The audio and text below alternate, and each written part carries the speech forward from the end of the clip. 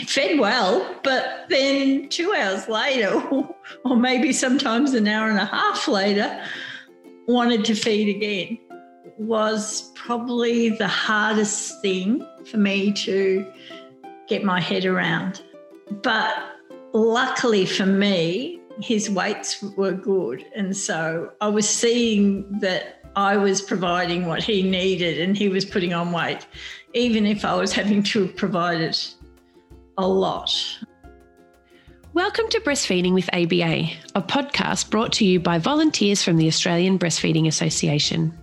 Breastfeeding with ABA is a podcast about breastfeeding made by parents for parents. We're recording this podcast in different parts of Australia.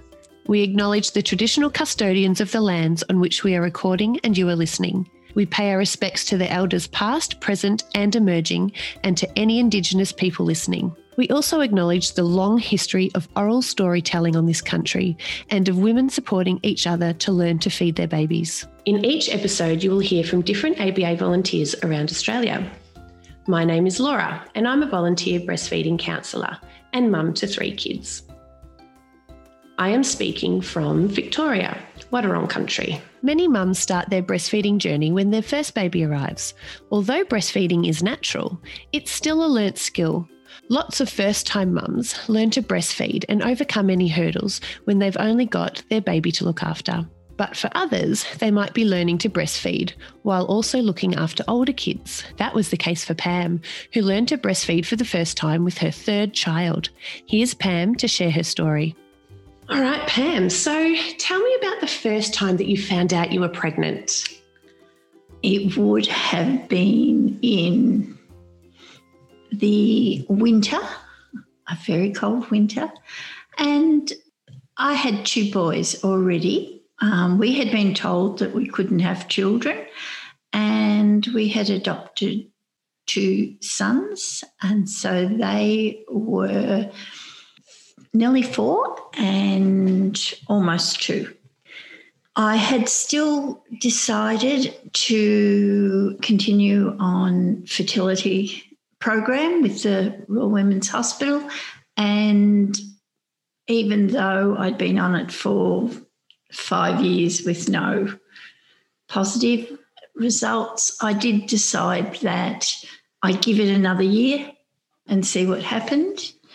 So it was a very big surprise when, after taking the medication I had to take, didn't get my period. And so I rang up the specialist who said, look, wait a week and go do a pregnancy test, not expecting at all for anything out of that. And lo and behold, it was a positive.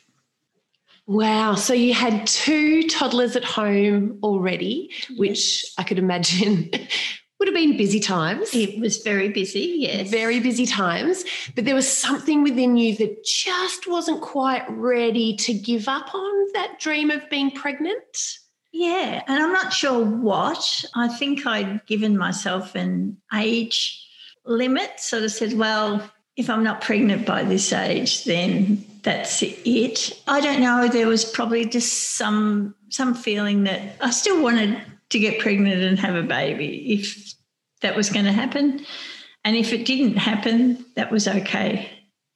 Yeah. That was okay too. I went into a different frame of mind there than I had in those first 5 years trying to get pregnant, which every time you did get your period was the loss of a baby that you didn't have. And I don't think many people sort of realise the pressure and the emotional pressure that goes on every month with women who are having difficulties conceiving. Yeah, absolutely. And although you've got these 2 beautiful boys that you're caring for and that they're your sons, there was still a feeling of loss. Yeah. There was still a feeling of loss. I think that feeling of loss disappeared a little bit after we adopted our first son, and it probably reduced even more after our second son. We had our family, but there was still that desire. And I always said that I wanted 3 children. So there was always that little bit of desire still there to have that subsequent baby. And that family that you thought. That in my mind, when I was young, I was always going to have three girls, actually. I love this. What we think's gonna be a wonderful family, and I ended up with 5 boys. I was just gonna say. So what did your family end up looking like, Pam? 5 boys. 5 beautiful boys. Yes. Wow. Yeah, so amazing. And so you adopted your first 2, and then the next 3 boys were all naturally conceived. Wow, that's just so amazing. And I'm sure not an uncommon story, It probably is uncommon, but because it's a story that when somebody hears it, they tell lots of people. So the actual feeling is, oh, that's a common story, when in actual fact, it's not that common. So I've got 3 kids and pregnant with my first son and had him, and that journey of learning to breastfeed and figuring it all out, I had the space and time to do that with just the 2 of us. I didn't have toddlers running around when I was learning this new skill. However, for yourself, quite a different story. Yes, it was. I had friends who'd breastfed, so I had that breastfeeding journey in the back. When I was first pregnant, I didn't even really consider what I was going to do in the future. It was more the fact of, oh, I'm pregnant, which is probably the same as first-time mums. They probably spend their time thinking about the pregnancy to start with. And I was a little bit nervous because it was such a shock that I was pregnant that probably until I got to about 24, 25 weeks, I really didn't enjoy the pregnancy because I was scared that something was going to go wrong because it just wasn't quite right. It wasn't what had happened to me over the years. But then probably from 6 months onwards, I started to think, oh, this baby is probably going to happen and this is real. And the tummy's telling me it's real. I've got signs. And now I understand all the complaints about the sore backs and the sore boobs and having to go to the toilet all the time and all these things that I thought were just people whinging.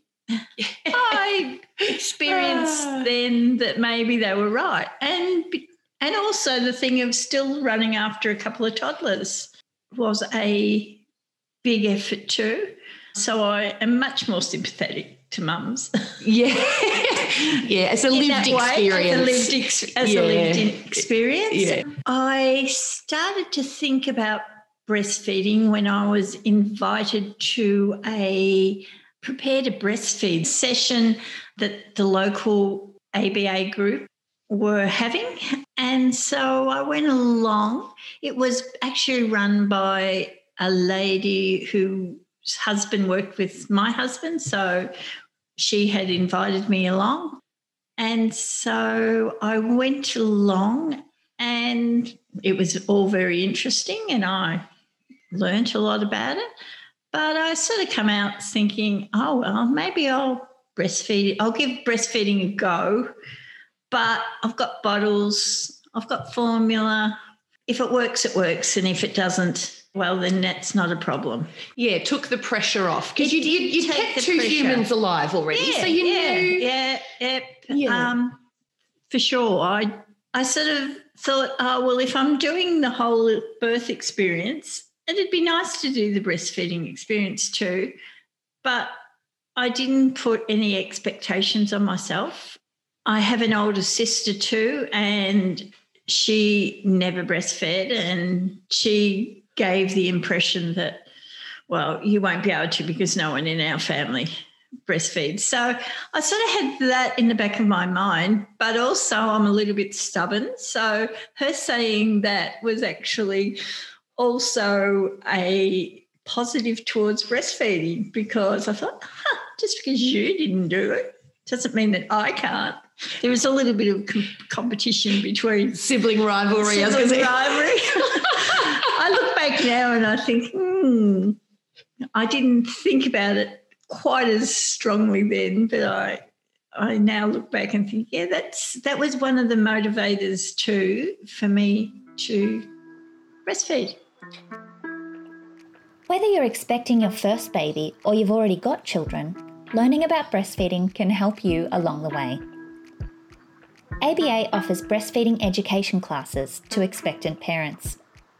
Our volunteers host face-to-face classes around the country, as well as online interactive webinar versions if you can't get out and about. To find out more, visit breastfeeding.asn.au and look under the services section or enter classes in the search bar. And I can imagine there's many pregnant women out there that maybe haven't been surrounded around breastfeeding, or you're not seeing it out in public as much, and sort of think, I know my thoughts about it when I was pregnant first time round was, it's a natural thing. How hard could it be? I sort of didn't put too much thought into it either till I had him. But I had the time and space that one child allowed. I know with my third, which was essentially your experience, I had two parrots on my shoulder watching me and wanting my attention. Yes. And that would have been the same for you, I imagine. Yes, it definitely was. I probably was lucky that with the support of the ABA counsellor who visited me in hospital because she was an acquaintance, and then was very active with me in the next couple of weeks. She'd visited every week and she'd ring every couple of days to see how I was going. That any little hiccup I hit, I got rid of very quickly because I had that support, and I'm so glad that I got connected into the local group really, really early. Even like before I had the baby, I knew, because I'd done this session on preparing to breastfeed with the local group, I knew people. I had got to know people, and I would go shopping and somebody from the local group would walk past and say, "Hi, Pam, how are you going?" And so I sort of felt cared for. And I think too, the thing that I didn't, in my own mind, put pressure on myself to be able to succeed in breastfeeding. I just said, I want to do it and I'll take all the help and support I can get. But if it doesn't work, I've got bottles there. And that can be a really negative thing for some mums. But for me, especially with two toddlers running around, it was probably that thing that gave me permission to continue to breastfeed and work at it. And the fact that my sister told me I wouldn't. And then every time she saw me, her common thing was, "See, you haven't got enough milk. You're feeding that baby again." Yes. Except that my babies were putting on heaps of weight. So I knew she was wrong. So that's so interesting. It's taking away the pressure to succeed, coupled with just support, non-judgmental, we're here. You had that early contact with someone that you connected with, and they had that regular sort of check-in with you, and as anything popped up, as it does with anything we learn, you were able to sort of address that, within a good sort of time frame, and you feel that was really what helped you set up for a long term? Yes. Yeah. Well, it was 2 years, just on 2 years with my first, and then 2 and a bit with my second next one, and then 3 and a bit with my final son. So, one of the things I really grappled with was 4-hourly feeds, formula feeds on the bottle, if the baby's awake and looking for a feed, just put him on the breast. Yes. And that was a really, I think I had many conversations with my counsellor, friend Glenys, about why am I feeding so often? Why am I feeding through the night? And I probably have a bit of a different situation than say, other mums who are formula fed and then breastfeed is because we didn't get our first son until he was 6 weeks old. So he was already regulated on a 4-hourly feed and 6 hours during the night. And then when we got our second son, he had some special health problems. So he was nearly 5 months old and he wasn't a great feeder, but I just picked up the routine that got handed to me. So having this tiny baby who wanted to feed all the time, fed well, but then 2 hours later, or maybe sometimes an hour and a half later, wanted to feed again, was probably the hardest thing for me to get my head around.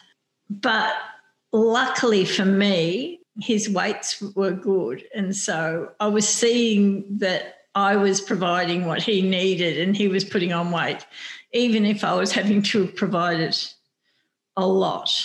I had to become a bit creative with things like taking the others to the toilet before I sat down and fed, and things like having quiet toys that I could get out. And television became a really good babysitter when I wanted to feed and they didn't. But we also learned to feed in all sorts of places because my other 2 boys loved the sandpit. So we quite often, they would be outside in the sandpit and I would just be sitting on a bench feeding the baby. So yeah, getting creative with where you're fed. Wherever, yes. So that was probably the biggest thing I noticed, this constant feeding of the baby. And I think I'm a pretty relaxed person. So within a few weeks, I adjusted to it. Also, the fact that I was getting the pressure of you're feeding that baby all the time. And on one hand, I've got Glenys, my counsellor, saying that's great, that's building up your supply, that's doing all those kind of things. On the other side, I've got a sister who's saying just put the baby on the bottle. You know, you're feeding too often, it's taking up too much of your time. And the fact that I had formula there if I needed it and I had bottles there, it was having to weigh up all the time. I got an amazing maternal child health nurse and she was really fantastic and she was really supportive too. So I think the positives, the support positives that I was getting was outweighing the negative, and the fact that my sister was actually an hour and a half away from me was a positive thing too.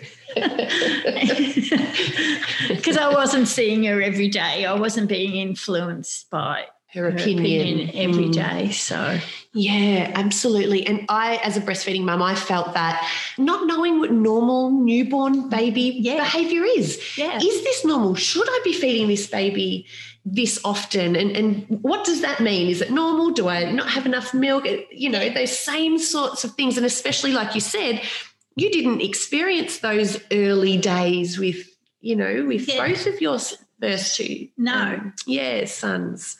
So just as much of a learning journey, but it really sounds like getting that accurate information and just support from people that knew that was normal baby behaviour. Yes, yeah. Helped reassure yourself. That's right, yeah. Yeah, I could see that he was growing and I could see that his clothes were getting a little bit tight on him, and I could see from his nappies that we were having lots of wet nappies and poos. And so every day that I could see that gave me that little bit more confidence in myself that I was doing it. My body was doing it. And I think a friend said to me one day when she visited, she said, "Why are you doubting your body?" She said, "You brought this baby in and your body knew what to do for 9 months, so why do you suddenly think that now this baby's outside your body doesn't know what to do?" Absolutely. And it was sort of a light bulb moment to me, and it probably cemented that thing that, yes, breastfeeding is going to work. And even if we get little challenges along the way, we can overcome them. And we did have little challenges over the way. I don't think any breastfeeding relationship is straightforward. Yeah, smooth sailing 100% of the time. Yeah, little things that's right, especially if you've never done it before. Yeah. You just don't know. So what was it, Pam? It sounds like you had some really early on exposure to breastfeeding education and how that made you feel and the support of counsellors. Was it those things that made you decide to look into volunteering with the Australian Breastfeeding Association? Probably because I continued on with going to meetings, because I'd found that little network of breastfeeding mums, because this was my third child in theory, and all my friends had only had one or two, and so their children were 4 and 6 and 8 and 10 because it took us so long to even have our first one. It was nice to find this group of mums that shared a common bond. I made some really strong friendships that have lasted forever. And as I watched their volunteers, the counsellors, I sort of felt this feeling that, hey, I could do this. So when my son was probably 12 months old, I talked to the counsellor about doing the training, which I finished just as my fourth son arrived. In fact, I was writing my last assessment in hospital because I actually had time. I was only looking after one baby. What a luxury. Not another 3. Oh, I love that. And women, we're amazing. We are amazing. If we want to do something, we can. Yes. What a good story. I had some lovely discussions with the midwives in the hospital about what I was doing, and quite interesting conversations. So, yeah, it was good. Thanks so much to Pam for sharing her story with us today. Hopefully her experience will be helpful to anyone who is starting a new breastfeeding journey. Visit breastfeeding.asn.au to learn more about breastfeeding, find your local group, or join ABA as a member. You can also access our live chat service to ask questions about breastfeeding. Check the website for current operating times. To speak with a breastfeeding counsellor, call the National Breastfeeding Helpline on 1800 686 268. For online peer support from other mums, join Breastfeeding with ABA Facebook group. Please rate, review and subscribe to Breastfeeding with ABA. Your support helps us to be there for mothers and families.